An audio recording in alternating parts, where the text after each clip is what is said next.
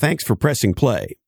If you love the serendipitous magic that can only occur in a real conversation, you, my friend, are in the right place.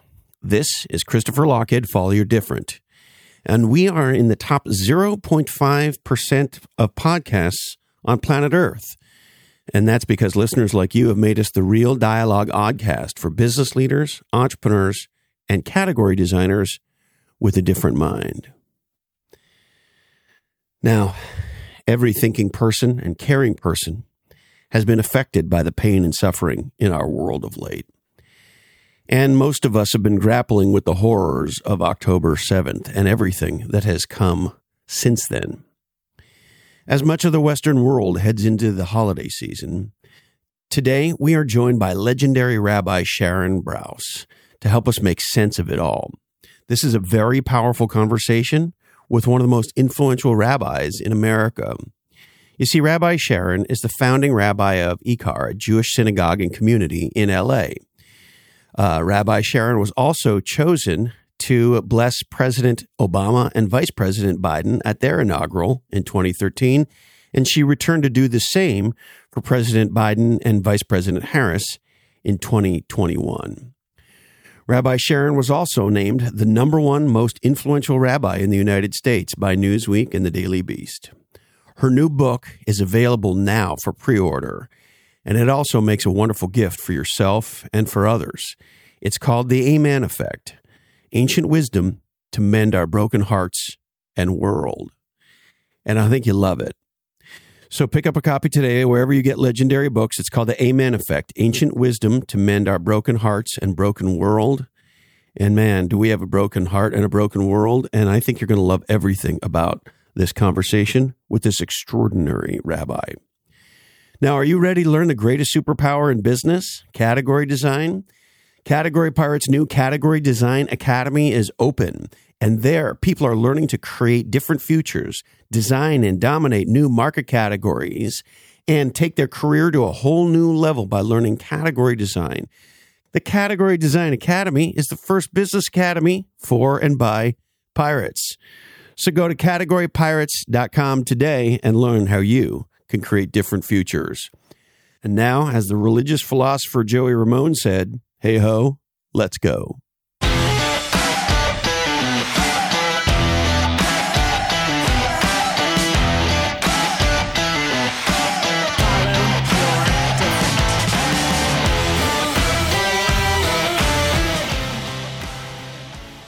Rabbi Sharon, it sure is great to see you. It's so good to be here. Thank you. Now, I have a weird question, but it's the one that's on my mind, so let me ask it. How are you? It's the hardest question to answer. I'm shattered. My heart is broken.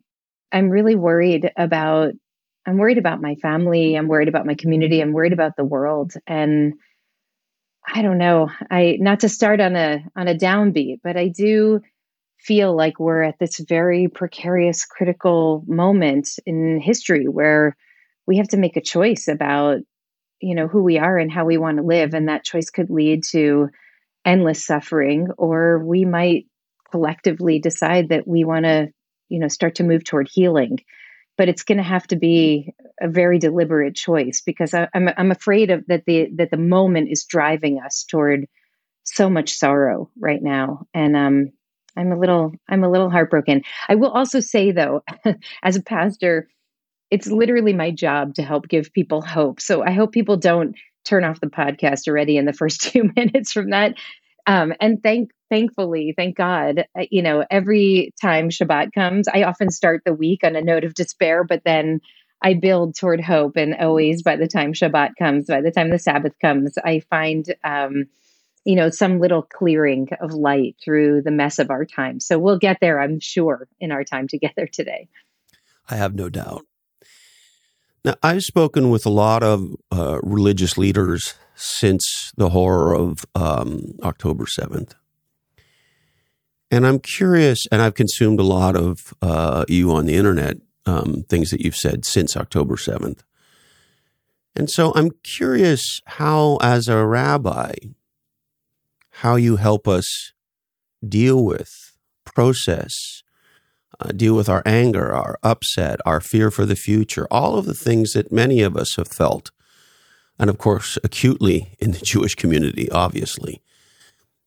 How do you help all of us from the vantage point of a rabbi?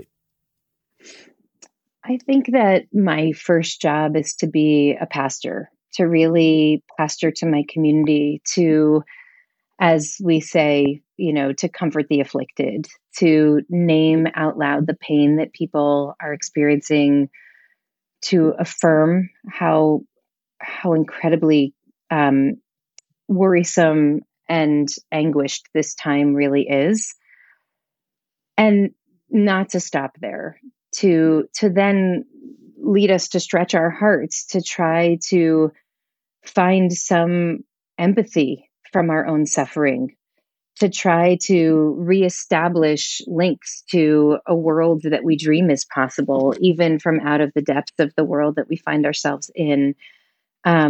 To remember that we have responsibilities to one another and to the broader community, and to reaffirm those, even in a time of so much heartache, is actually, I've found, gives us back our agency when we're hurting, because we feel so powerless in moments like this. But actually, we're not powerless. We do have the power to continue to open our hearts and insist on a better way. And I think in a time of false binaries, which is really what I see happening right now, I think I'm always searching for a third way. I'm searching for a way to honor and affirm and lift up human goodness. I'm searching for ways to root our compassion for others in a deep self-love, which is very rare and hard to find in this moment. I don't trust people who in this time can experience solidarity with some people, but not with other people.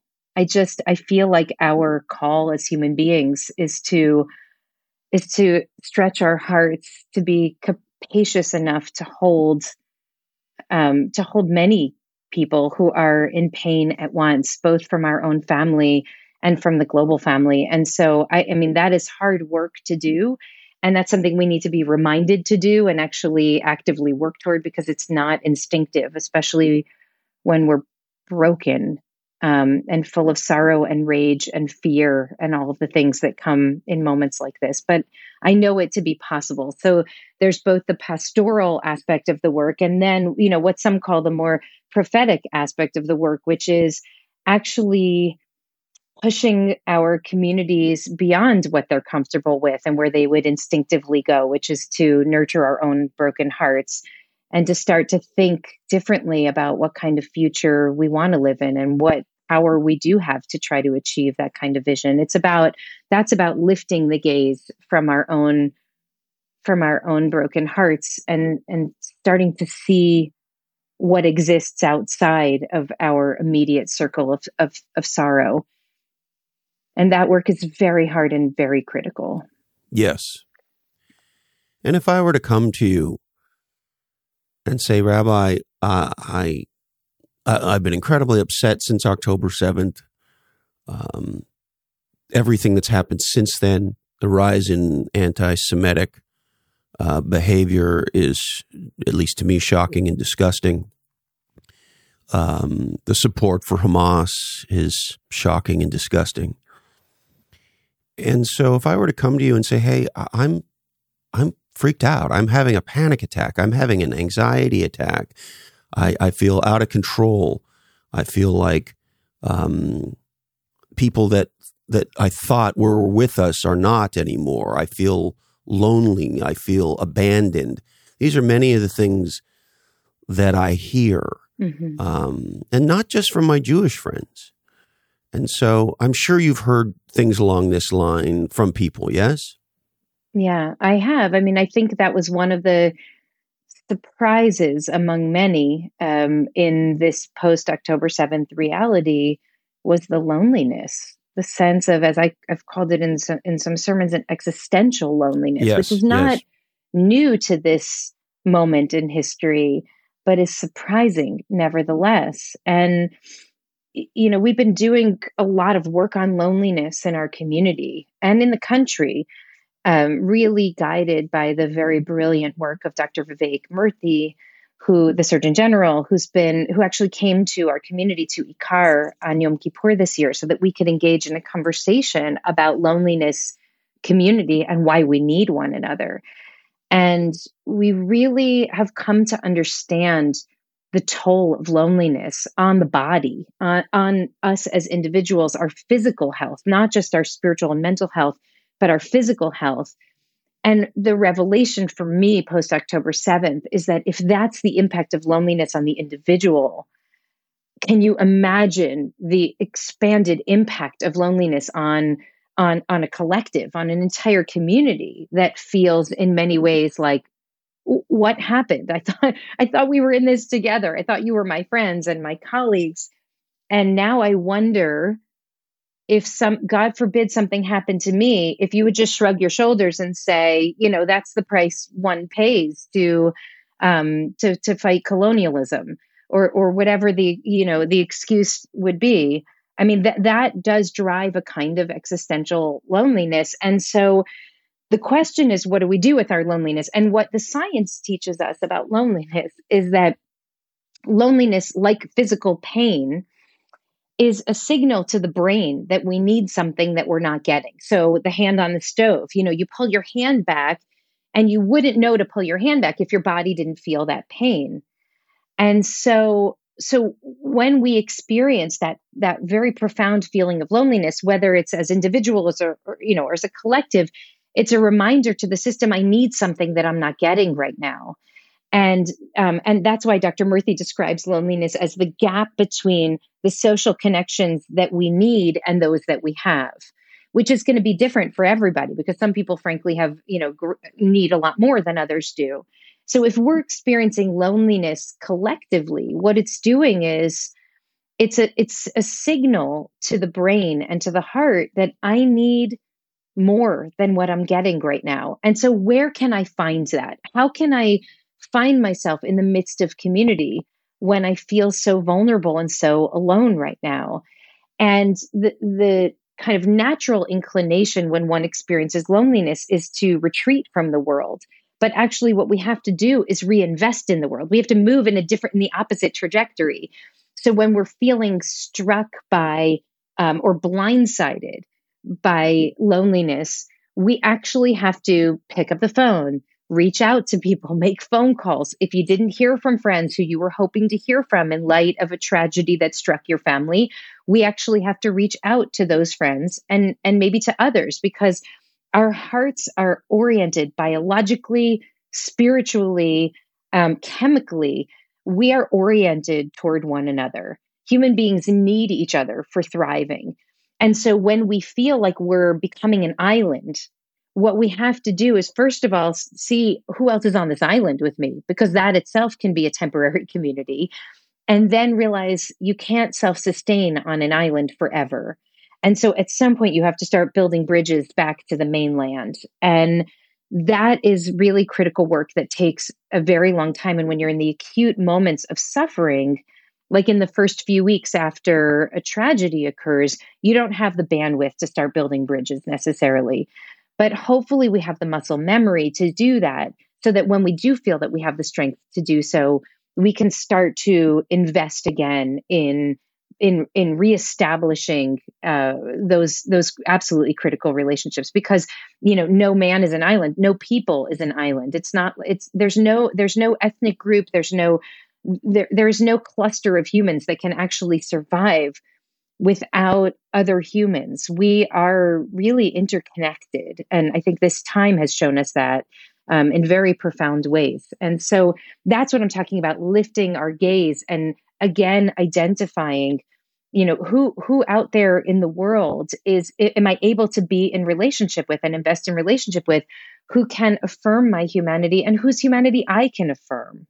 And I'll tell you, in the earliest days after October 7th, as a rabbi and as a Jew, I felt an incredible sense of betrayal from the people who I didn't hear from. people who I've been in the work with for decades, who didn't call to say, is your family okay? And, and I felt stung by it. It was very painful. But I started to realize that actually I had to pick up the phone and call as much as I felt pain, I had to pick up the phone and call other people who I imagine were also in pain. And so some of those people who I reached out to are Palestinian friends here in Los Angeles, who we've been in the work of really building a truly beautiful multi-faith, multiracial community here in Los Angeles for many, many years.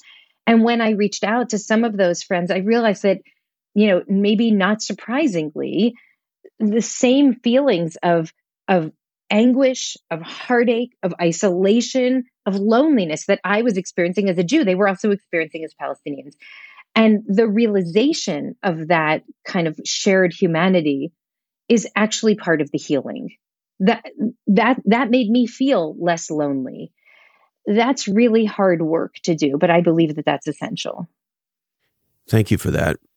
It feels like we're very far from that, Rabbi. And so how do you deal with, in your own mind, Israel's stated intent now to rid the world of Hamas and everything you just said? How do those things sit together in your mind? I believe, along with the many thousands of Israeli Jews and Palestinian citizens of Israel who are part of a very vibrant civil society in Israel, that the only way forward will be together. I believe that ultimately there will not be a military solution to this conflict, that ultimately we are going to have to find a way to build a future as neighbors. And that will be rooted in an understanding of shared grief, of shared suffering, of shared love for our children and for their future. And it's so hard to even think this way when we're all hurting so much right now.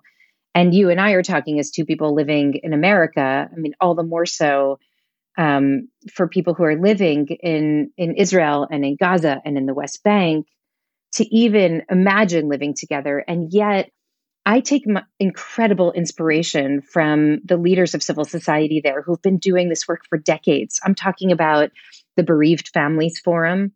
These are, Jews and Palestinians, Israeli Jews and Palestinians who have been grieving together for decades, who realized many years ago that they have to build a future together.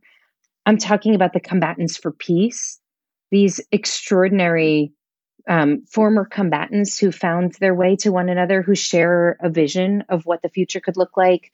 I'm talking about Standing Together. This is an organization of, there are tens of thousands of people who show up on street corners together, Palestinians and Israeli Jews together, and they fully believe that the great hope is that we can learn how to be neighbors. And ultimately, I think to get us from here to there will require a lot of humanity and a lot of curiosity. And if it's okay, I want to say a word about curiosity, because I feel in our Rabbi, time... you can say anything you want. I want to hear anything you have to say. I really do. Well, I'll tell you, let me offer for you a paradigm. This is actually, this is the central paradigm of a book that I wrote that's coming out in just a couple of weeks, called The Amen Effect, or The Amen Effect, depending on which tradition you come from. The Amen Effect, Ancient Wisdom to Mend Our Broken Hearts and World. And if I could just stop you, the subtitle of your book. Yeah. Ancient Wisdom to Mend Our Broken Hearts and World. Now, when this book was written, October 7th, had obviously not happened. You look very prescient today, Rabbi. Well, the world was still broken before October 7th, but maybe even more so now. And I'll tell you, I closed this manuscript over a year ago, and it's essentially a reflection of 20 years in the rabbinate. And I'll give you a little bit of the framework in a moment, but I closed the manuscript, and then went into the studio to read the audiobook just last month. And I read these words again and thought, these words make more sense now than they did when I wrote them, for a couple of reasons. One of them is because the book really starts with grief. It starts with kind of an exploration of personal grief and the reverberations of individual loss on a broader family and community and ultimately society. And when I wrote the book, I had many times pastored to people who had lost loved ones, but I had not lost anyone in my immediate family. My father died just this past August after the book closed. Actually, I got a copy of The Galleys right before he died, and I got to put it in his hand. He was very happy about it, but he never saw the book in full. And so for the first time, I encountered the book again now as a mourner, because I'm in my year of mourning now. And I really wrote the book as someone supporting mourners. And now I read the book as a mourner.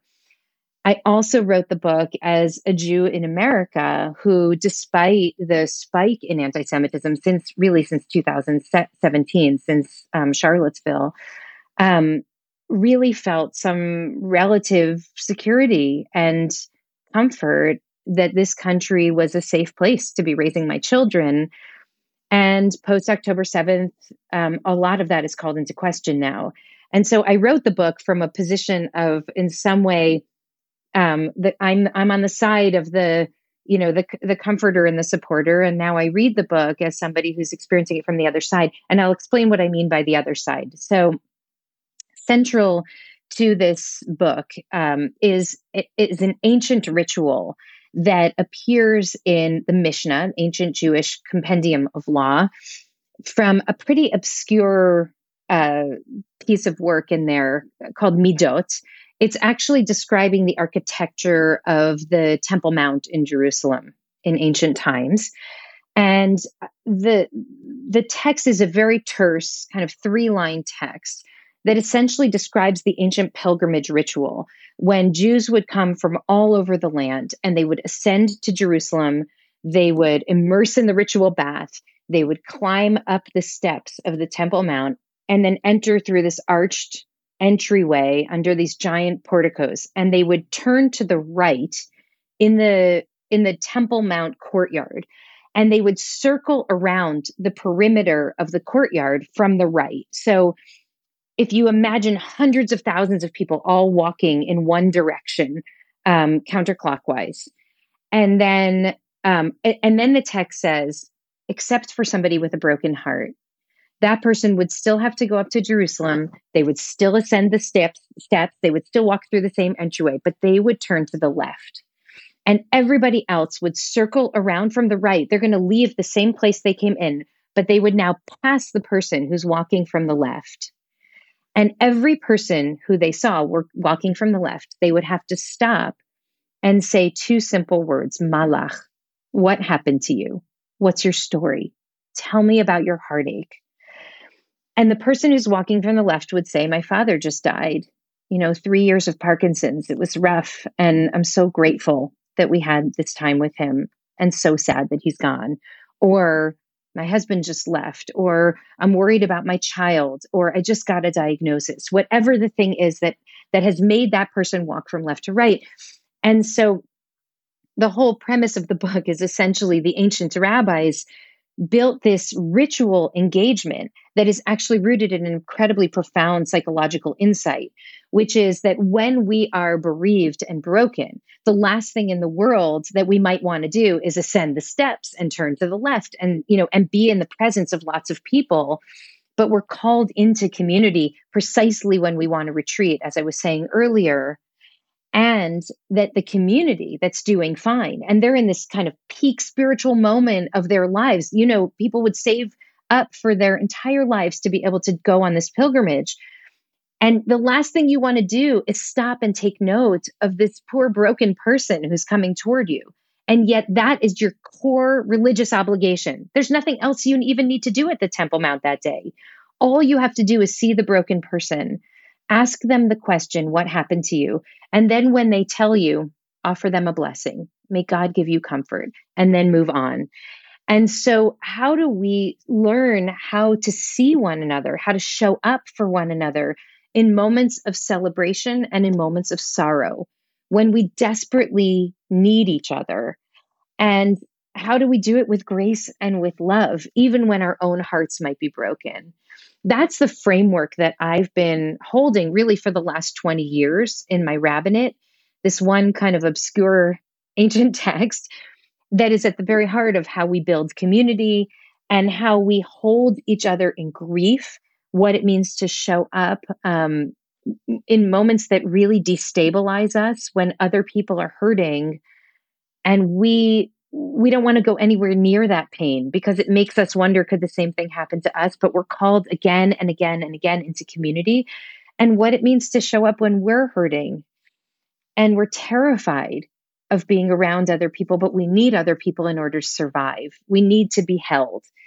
And then ultimately, so this is very personal. This is like the most immediate work of the human heart and of building core communities that can actually hold us in times of great pain and also times of joy.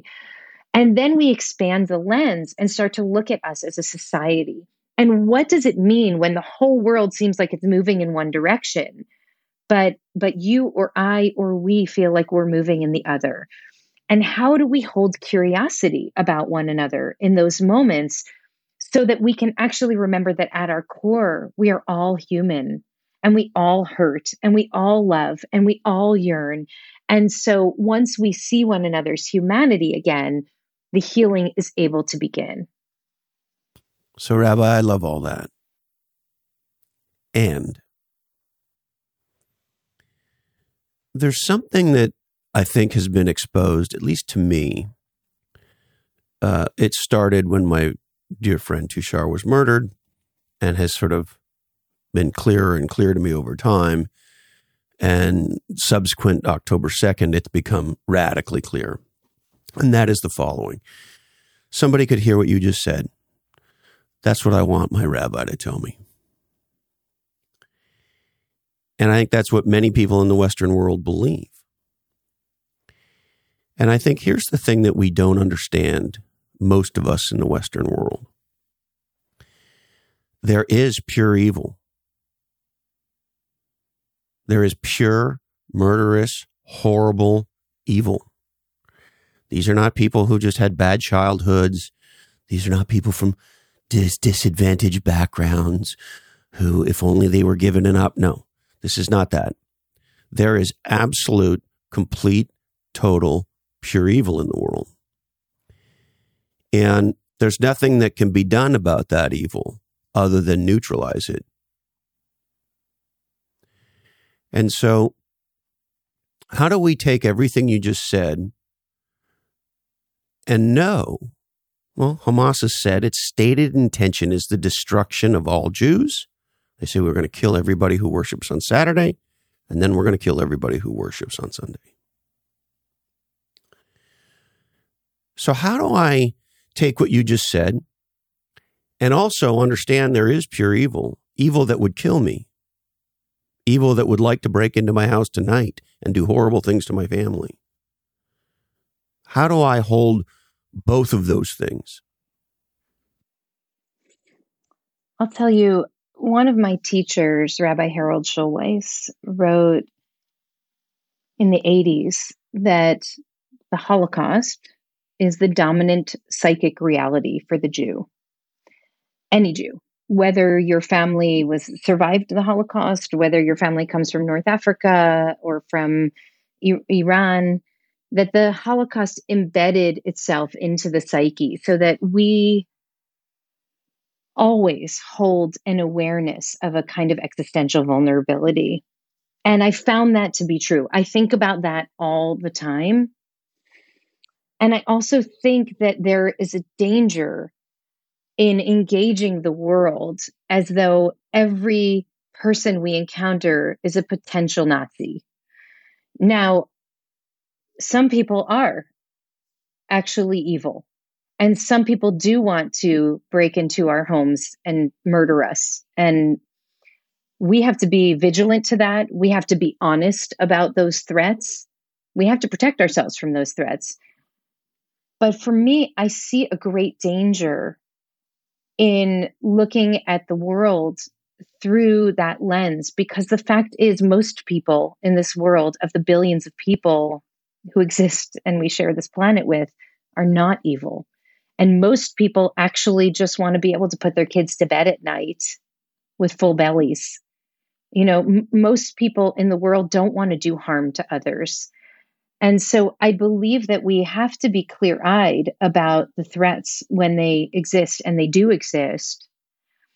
And I feel it profoundly now as a, public Jew in America. I feel it. As someone with family in Israel, I feel it. I feel it for them. And I also know that we have to continue to fight for the recognition of shared humanity all the time, even in moments when we are incredibly and profoundly vulnerable. Because at the end of the day, most people just want to live, not to take others' lives. And just the reminder of that is really critical for us, because otherwise we become less human. And that I worry about very deeply. I think that chips away at our own humanity when we start to look at the world and see enemies everywhere. So I was speaking with a colleague the other day, a dear beloved friend and colleague, who's a European Jew. And she said that her father's side of the family was saved by righteous Gentiles, was hidden during the war and saved. Her mother's side of the family was murdered by their neighbors, and one survived. The grandmother survived and was able to, carry on the line. And so she has in her own family this split psyche, where one side of the family says the world is good, most people are good, and the other side of the family says don't trust the world. At the end of the day, they will happily point their fingers and say, Jew, Jew, Jew, these are the houses that you need to hit on this street. And she and I were talking about the pain that comes from each of these psychic identities. On one side, if you hold the world view of her father's family, then what you're going to experience is shock and anguish when you realize that many of your own friends, allies, colleagues don't seem to be at all disturbed when children and elders are raped and massacred on October 7th, and you're just shocked by it. On the other side, if you live through the worldview of her mother, you're not at all shocked. Rabbi, don't you know that was the IDF that did that on October 7th? I mean, this is one of the astonishing realities of our time. And look, I just saw on TikTok, Osama bin Laden was a great guy. Yeah, I mean, I'm not. This is the time we're living in. Yeah. And also the dissemination of lies and the whole idea that this kind of conspiracy theory, the nature of public thought that emerged under the previous administration, in which people became completely detached from reality, has now migrated to the camp that most strongly opposed that administration, and is living in as much of a fantasy world, that the far left lives in as much of a fantasy world as the far right now. And that is not something for us to downplay. I'm very aware of it and very vigilant and extreme, as I told you, extremely anguished about it. I believe the far left is more scary in the United States of America than the far right now. I mean, it started with burning our streets post George Floyd. We now have Newsom is the most pro-criminal governor in the history of America. Crime is legalized largely in California, as you well know. And now we have this whole bizarre, twisted queers for Palestine, women for Palestine. It's like, don't you understand what happens to gay people with these jihadists running the show? And yet, here's the American left. They've bought so deeply into there's one model, oppressor and oppressed, and you're either one or the other. And so Israel must be the oppressor. And we now have gay people in the United States marching for Hamas. The game I don't want to play is the game of who's more dangerous, the right, or the far right, or the far left. But the far everything is the dangerous. Far everything. Don't get me wrong. I think the real danger is when the far right and the far left meet, which is some of what we've been seeing recently, both in ideology and in approach, and that concerns me very much. Look, I think that most of the protests after the murder of George Floyd were peaceful protests. That the reality is the overwhelming majority of those were peaceful protests. And it's very upsetting and disturbing, the moments that were not peaceful there. But the movement for Black lives in America has been a peaceful movement by and large. That's not at all to take away from what you're saying about the danger of the far left today. I'm also extremely concerned about it. And I think that there's a story that another little ancient story, if I may, which will connect this back to anti-Semitism specifically, because anti-Semitism tends to bring out that kind of linking of far left and far right historically. There's a story in the book of Esther, which we tell at the holiday of Purim in the spring every year. And Haman is the evil advisor to the king, and he's insulted by a Jew, Mordecai, and he does what anti-Semites do. They say, I don't like one Jew, so therefore I don't like all the Jews, and I'm going to kill all of the Jews. So Haman goes to the king, Ahasuerus, and he says to the king, I would like to kill all of the Jews, and for the right to do that, I'm going to give you 10,000 talents of silver. And the king, who did not appear to be an anti-Semite before this, says, you know what, keep your money. You can kill them for free. And so our rabbis are trying to understand how it happened that this king, who didn't seem to mind the Jews, all of a sudden won't even take cash for the right to kill them. And they tell the following story. They say it's like two neighbors, one who live next door to each other. One of them has a huge ditch in their backyard, a big hole.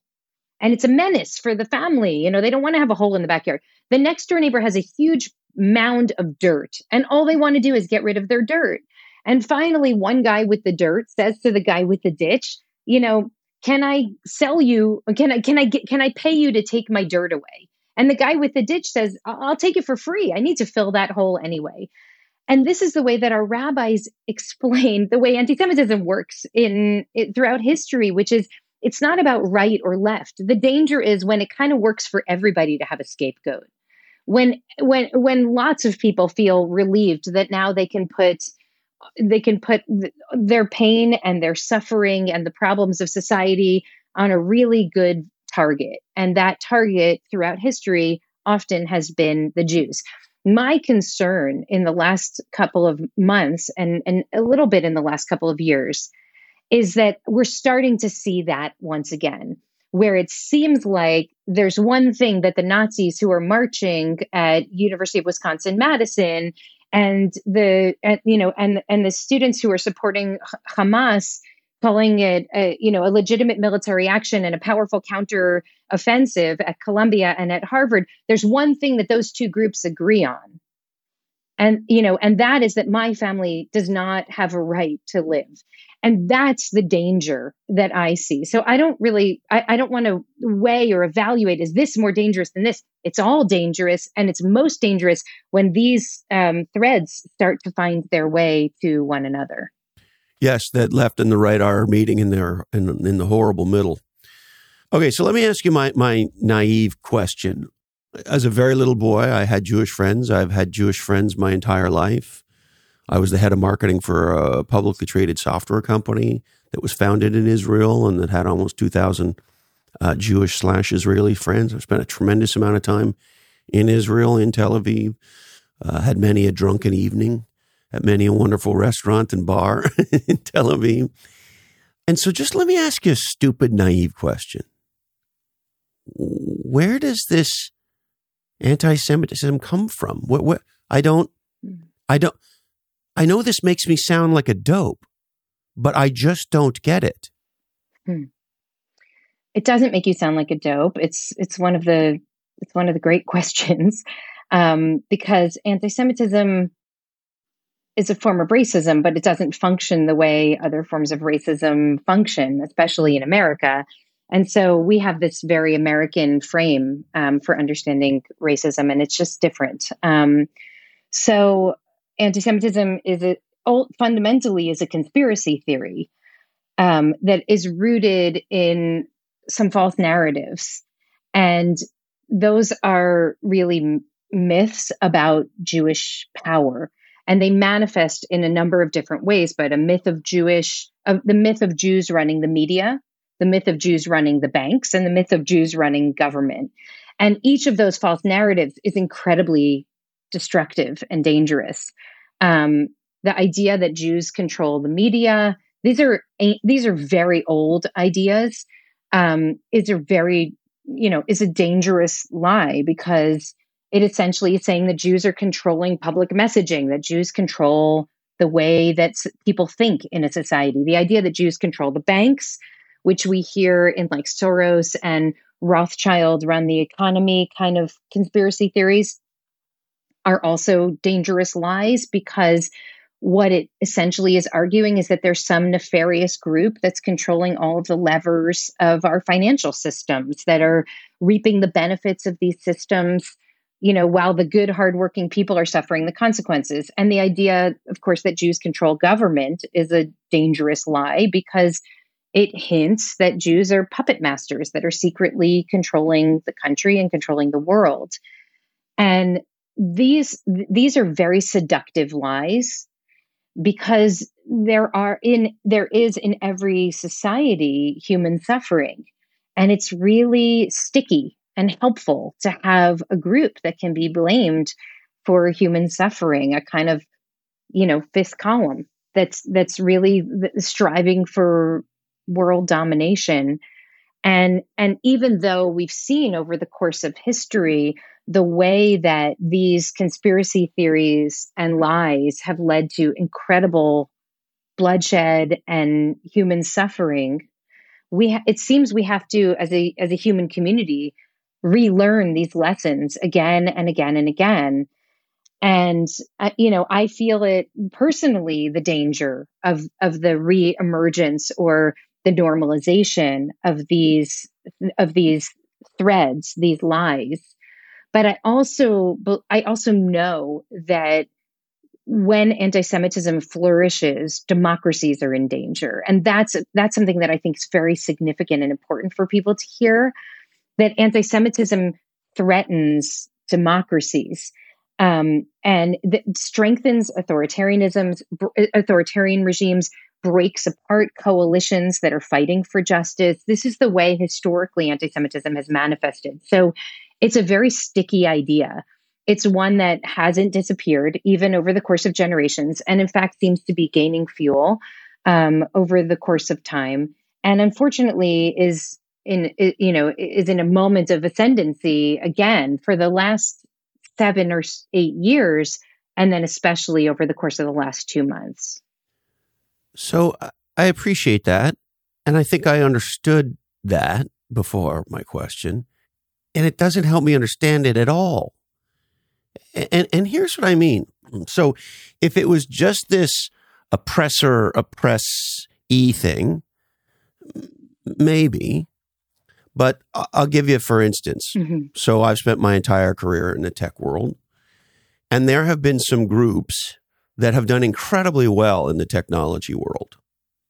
So, for example, Indian entrepreneurs and technologists have come from India and contributed massively here to the tech startup world. We now have Indian leaders running Microsoft, running Google, incredible high-profile billionaire entrepreneurs, venture capitalists, Indians as a group. They talk about the quote-unquote Indian mafia in Silicon Valley. And so as a group, they have been incredibly successful, particularly over the last 20 or 30 years.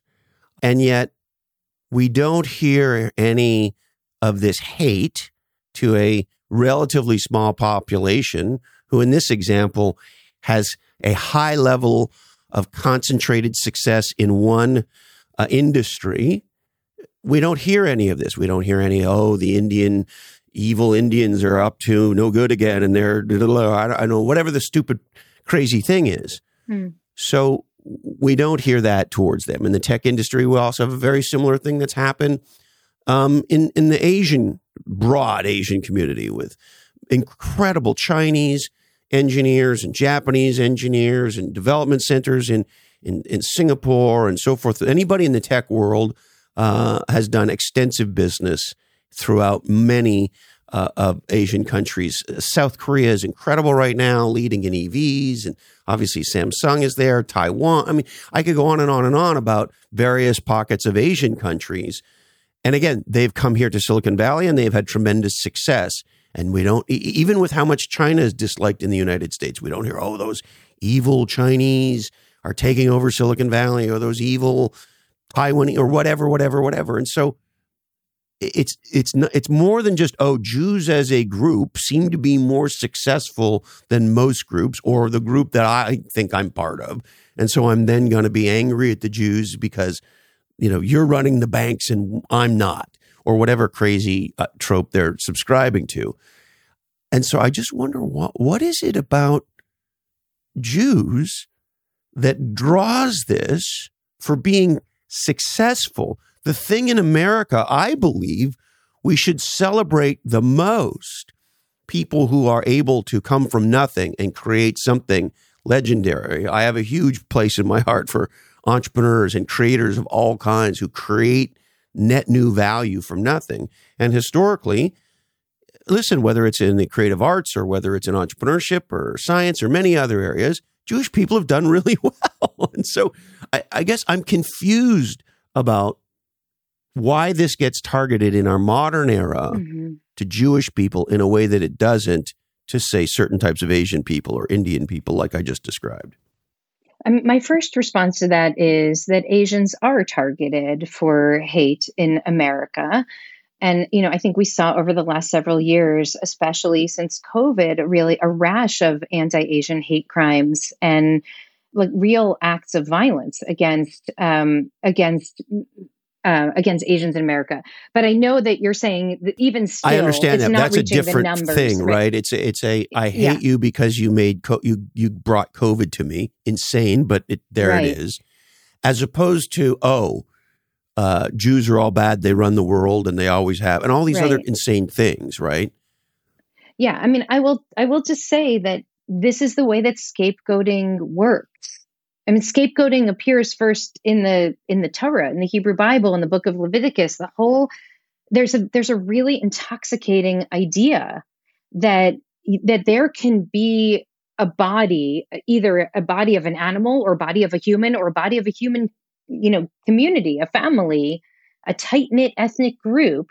There are only 15 million of us in the world, right? There are billions of Christians, billions of Muslims. There are 15 million Jews. A small, tight-knit group of people that can actually bear on their shoulders the sins of the people. That's the whole nature of the scapegoat ritual in the book of Leviticus, that on this day, that the whole community would come out and they would the priest would put his hands on a goat, transfer all of the sins of the people, and then send the goat off to Azazel, which is, either off a cliff or off into the rocky wilderness, and we never have to deal with our sins again.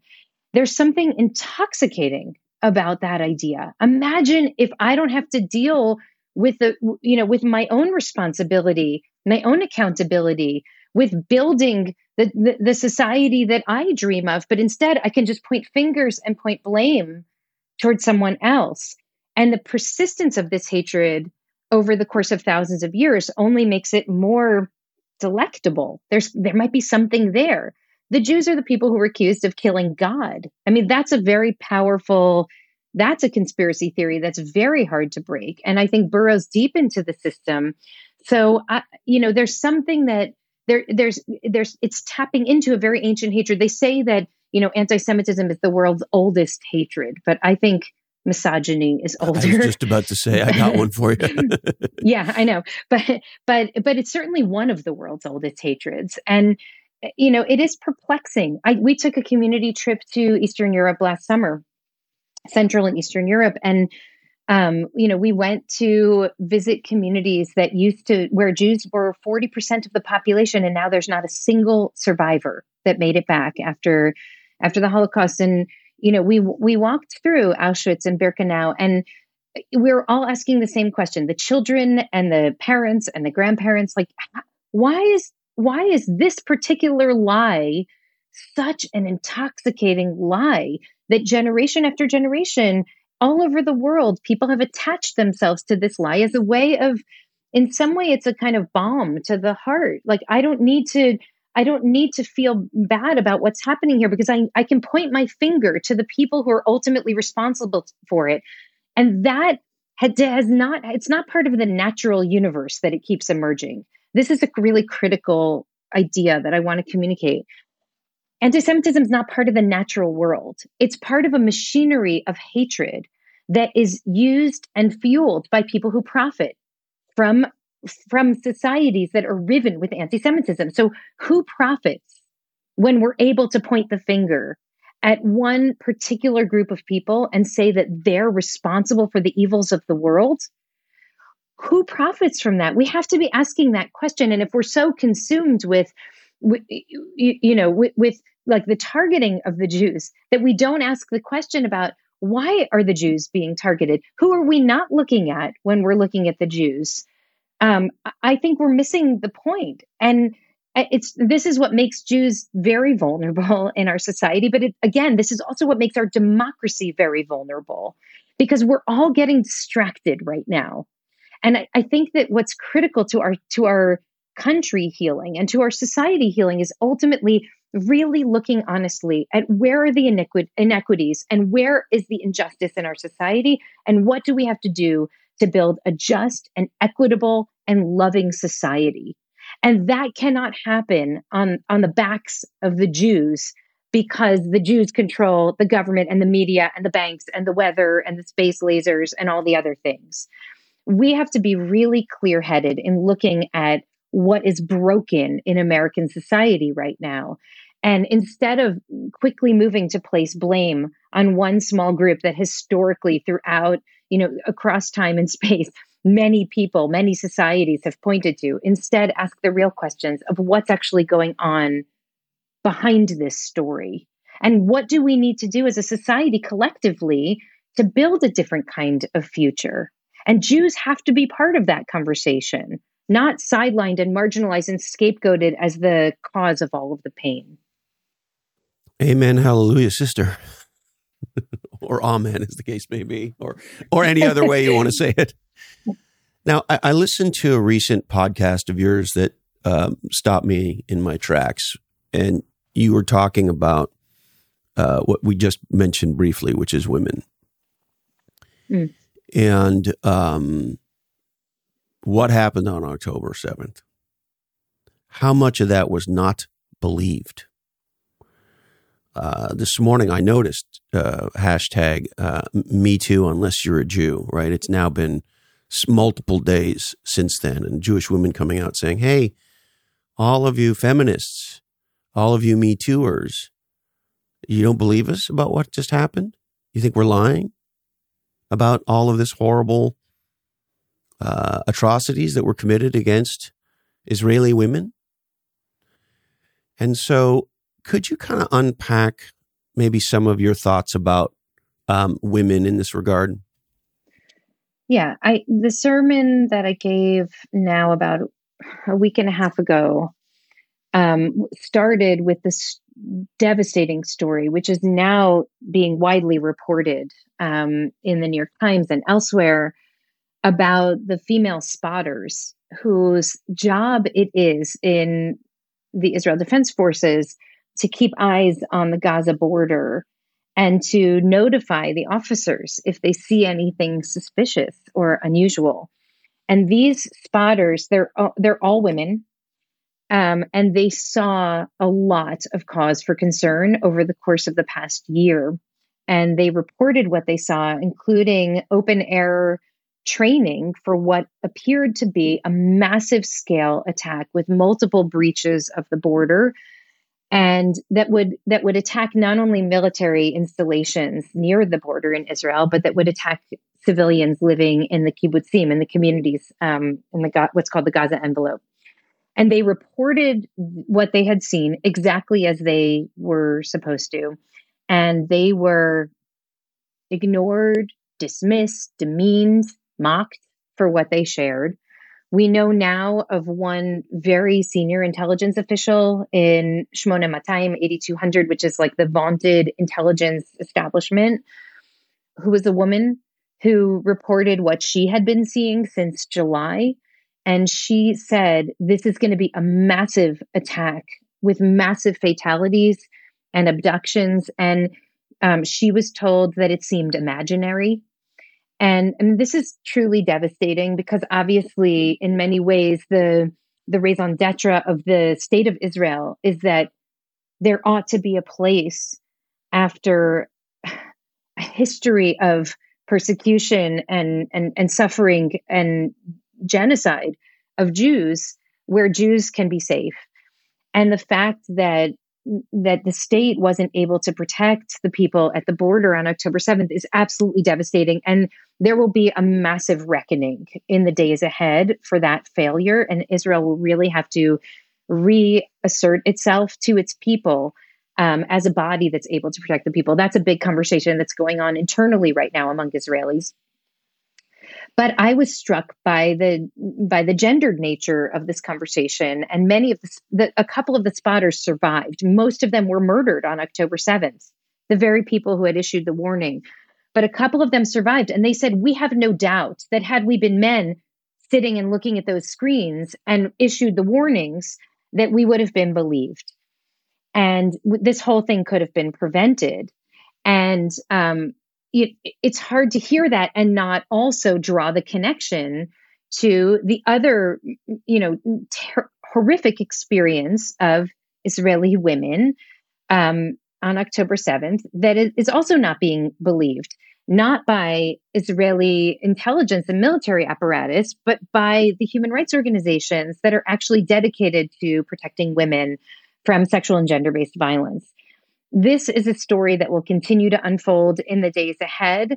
What we know now from eyewitness evidence, from survivor testimony, and from other evidence, we know that there were many instances of rape and sexual violence against children, against women, against elders, and the fact that that cannot be easily and clearly condemned by every person who claims to care about human dignity and about human rights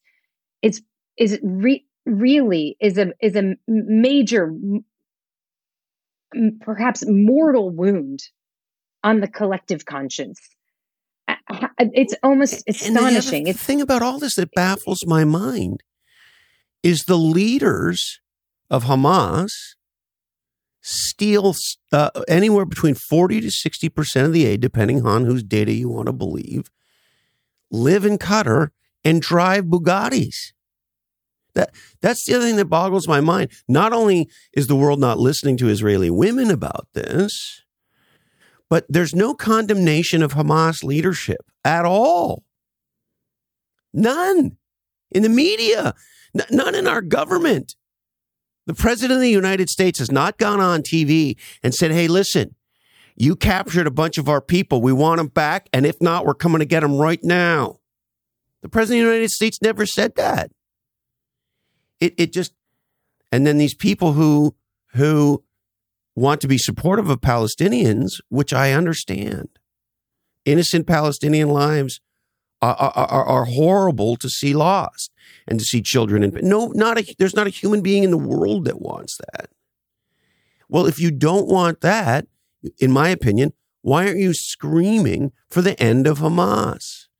Instead, people are angry at Israel. It boggles my mind.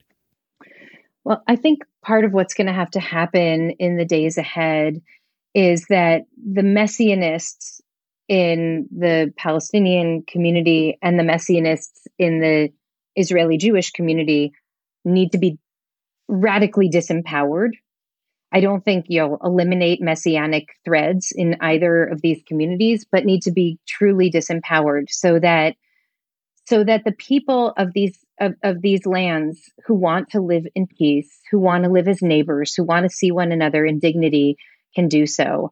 I want to lift up a Professor Amani Jamal, who's a professor from Princeton, who she did a survey of surveying Palestinian attitudes toward Hamas and toward Israel that she concluded in September of 2023, just a few days before the attacks on October 7th. And what she found was that 75% of Gazans did not support Hamas and actually were open to the idea of a two-state solution. Now, that number has shifted in the days since, in the 2 months since. And I think in wartime, we can't trust studies. I mean, I think this is a snapshot of where people are right now. I think that many people, it appears, feel that Hamas broke the status quo. They brought the world's attention to the plight of the Palestinians, and they got some of their prisoners home. And so that's a win. My hope is that once this fighting ends, which God willing will be soon, that things will return to a place where the majority of both populations yearn for and are willing to fight for a kind of peace that we haven't even heard discussed in a couple of decades. And, here I just want to lift up that I have heard more people talk about a two-state solution in the last 2 months than I have in the last 8 years. And that is a sign for hope, I believe, that this idea, many people said the two-state solution is dead, that we passed the 11th hour, it's over, it's never going to happen.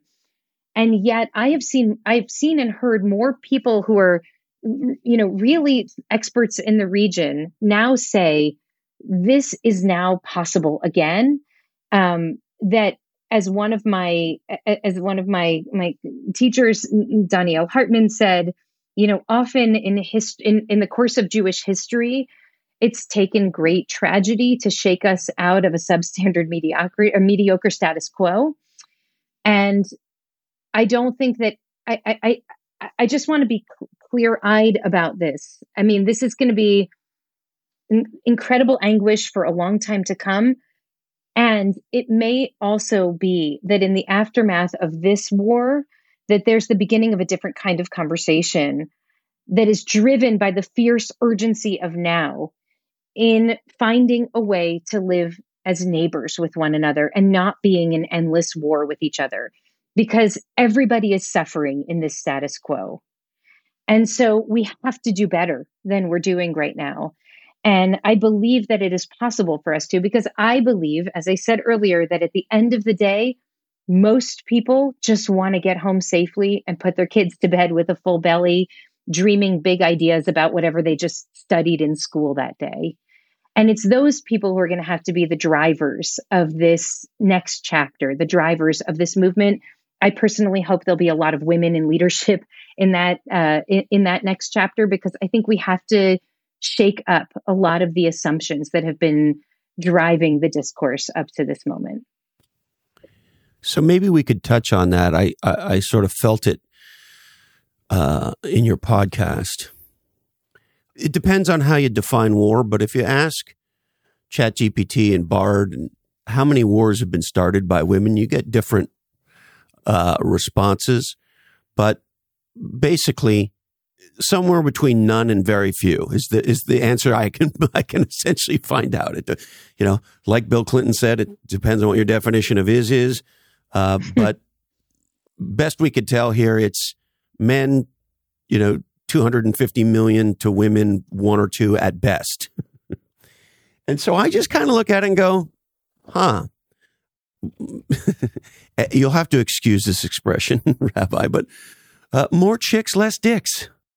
I mean, listen, we just had Angela Merkel end her run in Germany after multiple victories. And she was considered by many to be the quote-unquote real leader of the Western world, of the free world. Mm-hmm. Mm-hmm. She was considered by many to be the most powerful, the most thoughtful, the most influential Western democracy leader. And of course, she's retired now. But I don't know. She did a pretty great job. I don't know. I could have Angela Merkel here in the United States. Well, look, I mean, the fact is that women, I can think right now of many women in Congress who I would not want to be in our own country in positions of leadership. And it's not that why are they even allowed in our country, Rabbi? I'm not sure exactly what you mean by that, but I will just say I don't want to be so binary about this. I don't think that women necessarily equals peace, but I do believe, and I say this really as a mother, I do believe that that for women, war would not be the first and last answer to any question.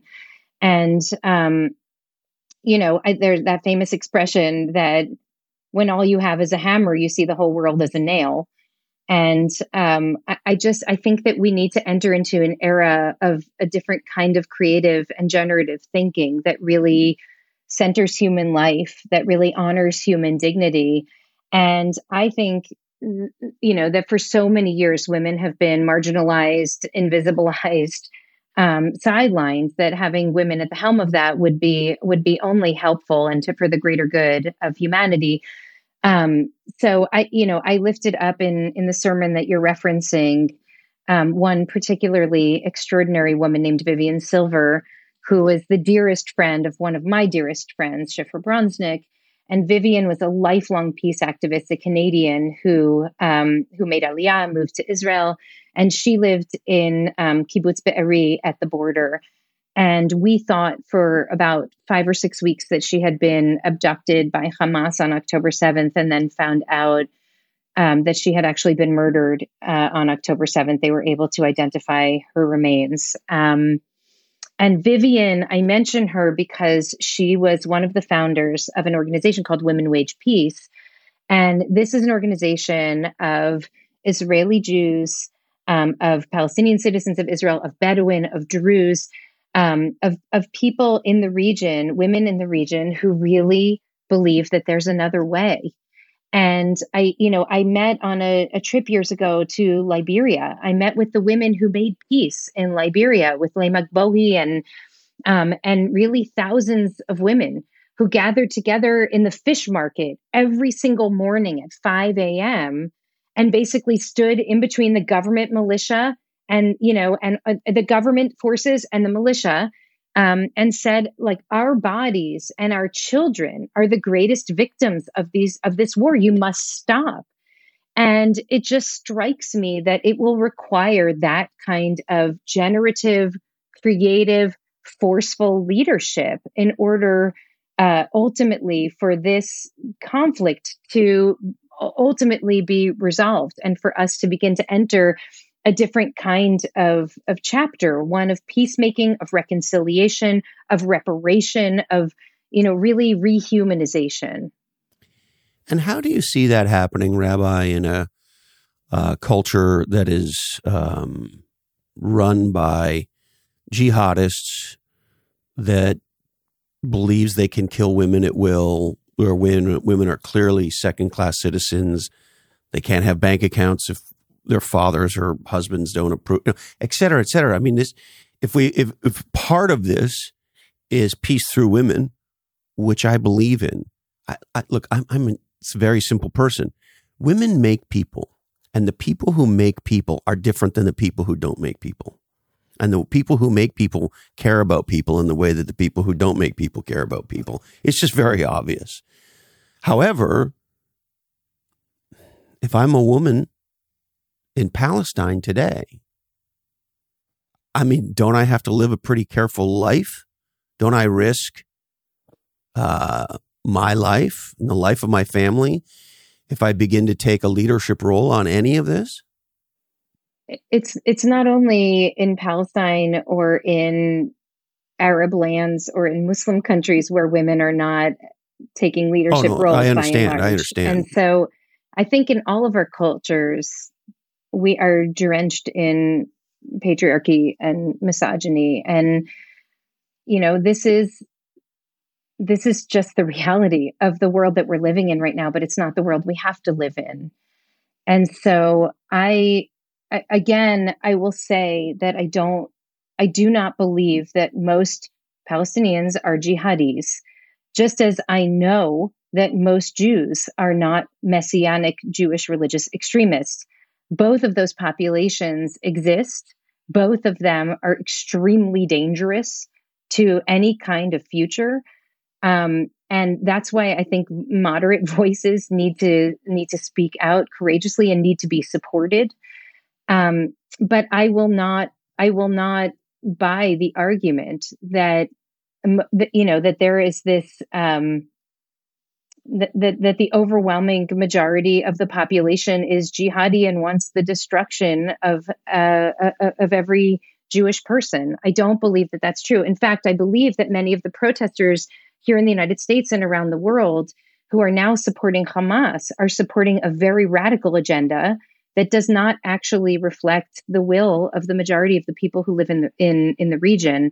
So I'm going to continue to try to cast my lot with those people who will see my humanity just as I will see theirs, while remaining vigilant to the greater threat that absolutely exists, but I don't believe has to be definitional in our time or in the future. And, I will continue to remain curious and to seek out voices of moderation, and to seek out voices that have been marginalized under patriarchal structures. And my hope is that collectively we can engage in a different kind of public discourse than the current one, or the one that's been dominant over the last many decades. From your mouth to God's ears, Rabbi. Is there anything else you'd like to share? No, this has been really enlightening, and I'm grateful for the conversation. I am too. And I'm curious why you say enlightening.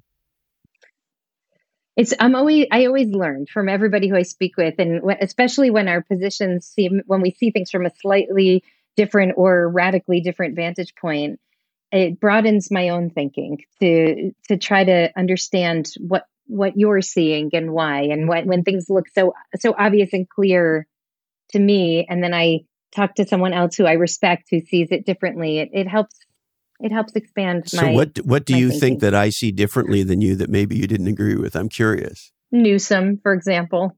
Oh, you're a fan?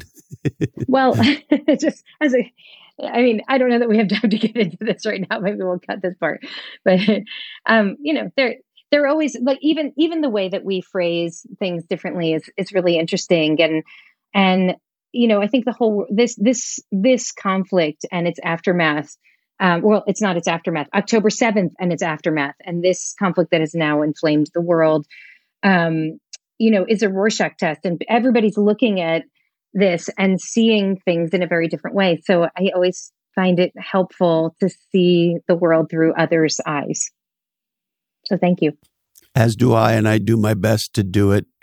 And it's one of the toughest things I think we as humans have, is to try to see even a little bit from inside somebody else's perspective.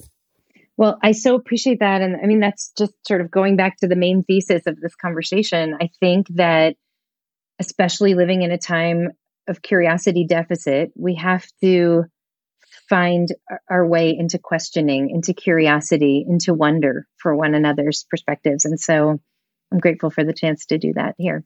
Well, thank you. And I want to thank you so much for your radical humanity. Thank you. Thank you. And I'm so, so sorry. God bless you, Rabbi. Well, there she is, the legendary Rabbi Sharon Brous.